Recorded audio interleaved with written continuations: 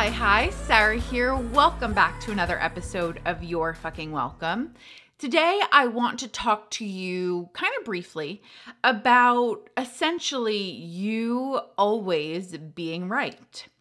And what I mean by this is, of course, not that you are not going to get it wrong from time to time. God knows that I do. God knows that I have.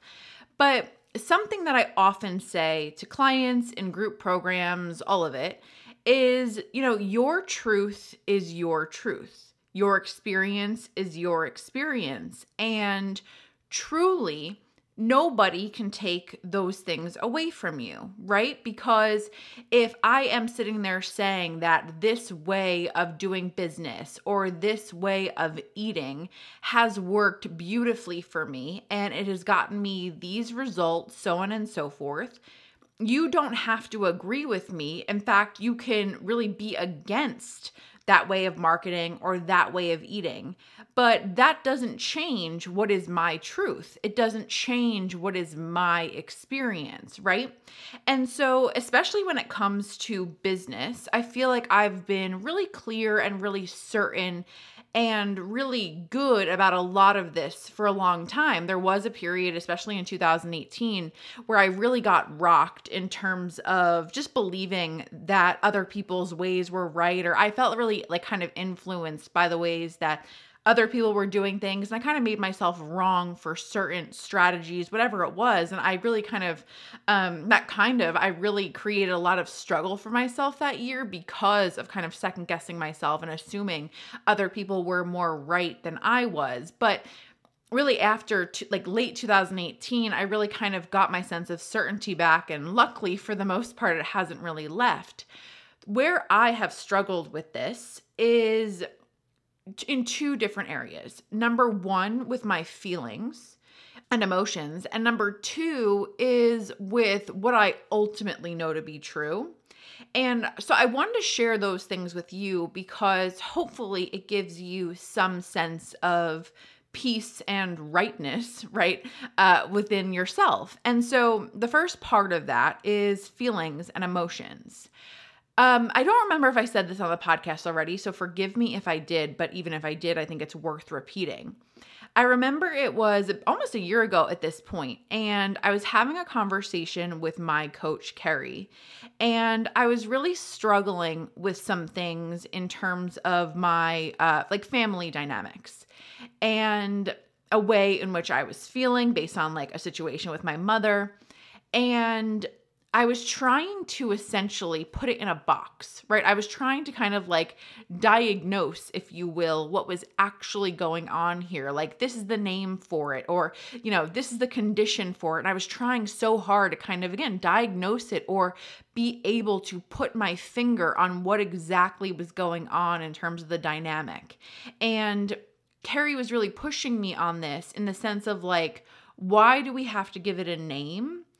Why can't we just let your feelings be right? Because especially I feel like in childhood, I have never been able to easily access how I feel, or I don't know, I wasn't a kid and I wasn't an adult with big feelings, right? I numbed a lot of feelings, right? Instead of being angry or instead of being sad, right? I really kind of made those emotions, those feelings wrong. And I really tried to stuff them away and try to hide them and put a Band-Aid over it, right? Through many different ways, whether it was just saying, oh, it wasn't that big of a deal, or again, through things like food, alcohol, whatever. I really tried for a long time to, again, bury those feelings. And so number one, facing those feelings, facing those emotions is still a fairly new thing for me, right? Being able to access now that oh, I'm sad and it's okay that I'm sad, and kind of observe the emotions or observe the feelings that I have is, again, a very new thing for me, it still feels like. But the really important part of that, and the part that I want to share with you today, is that regardless, right, of how somebody else reacts to you, regardless of if somebody is mad at you for being mad, if somebody is mad at you for being sad, or you feel as though they're making you wrong for the way that you feel in any given moment, I think it's very natural or normal for a lot of us, specifically as women, to kind of adjust to the feelings in the room. I remember things with my ex, for example, like, and this stems from like younger days as well, but like I remember if he was in a bad mood, I felt like I had to make it right or I had done something wrong. And to be clear, it wasn't as though he was, like unkind to me in those moments, but like if it was like a moment where I could tell that he was tense or whatever it was, it would tense me up so much. And all of a sudden I felt like either I had done something wrong or I have to make this right in this moment, right? And really allowing myself to see that like actually it's okay that like I'm not okay with like the feelings and the dynamic here.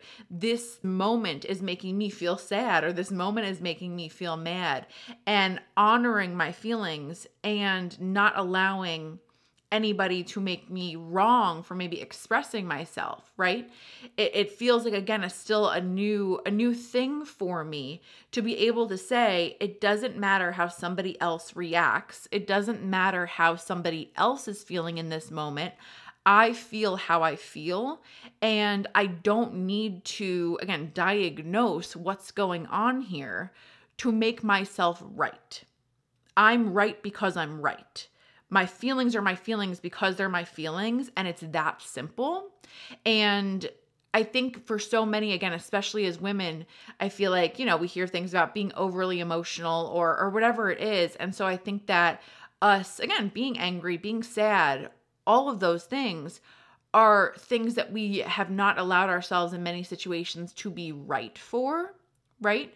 And so I wanted to just remind you here that whether somebody meant to hurt your feelings or not, whatever, you're allowed to have your feelings hurt, right? And you're allowed to express that your feelings are hurt, and you are right for feeling hurt in that moment. And you don't have to, again, rationalize or allow somebody else to make you feel wrong, right? Like you are right, period.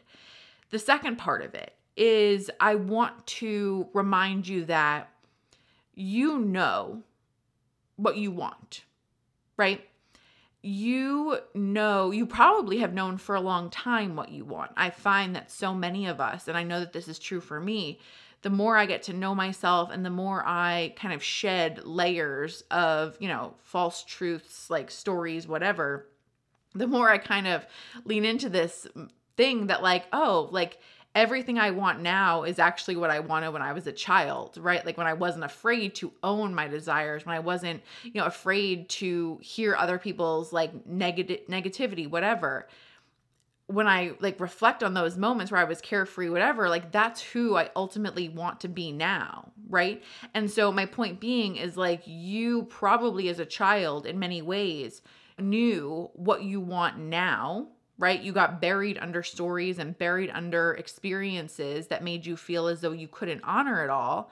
But actually, you can probably return to a lot of those childlike things and realize that, again, you always knew who you wanted to be. You always knew what you ultimately wanted out of life. You always knew what was important to you or what was fun to you, right?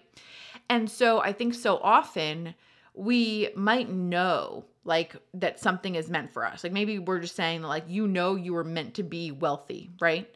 And we spend so much time seeking validation or somebody else to like approve essentially that like what our ultimate deep down desires are actually correct. And I was having a conversation with somebody this week and I was talking about how I feel as though I'm an expert in my head in a certain area of life, in a certain area of like men and dating. And I was like, I feel like I'm intellectually like the most brilliant person in the world when it comes to this stuff. I was like, but I haven't acted on any of it. Like, right. But like, I know all the information, but I haven't actually gotten the experience. And I caught myself kind of feeling as though, oh, but like I have to take the actions and I have to get the practice, if you will, to prove to myself that I know that I'm right. And this person was like, but like, you're right. So like, why can't we just decide you're right now? And we don't need the validation or the experience or the action to prove that. And like, why can't you simply hold on to what you know is true? And that was such a powerful moment for me, because it felt like if like I were to visually explain it to you or write it for you, it's kind of like me just like jumping. Okay, I'm going to use this example. Do you remember Super Mario Brothers? My friend Meg will appreciate this, because I literally have like a regular, normal, like old school Nintendo, and it's our favorite thing. We always played in college.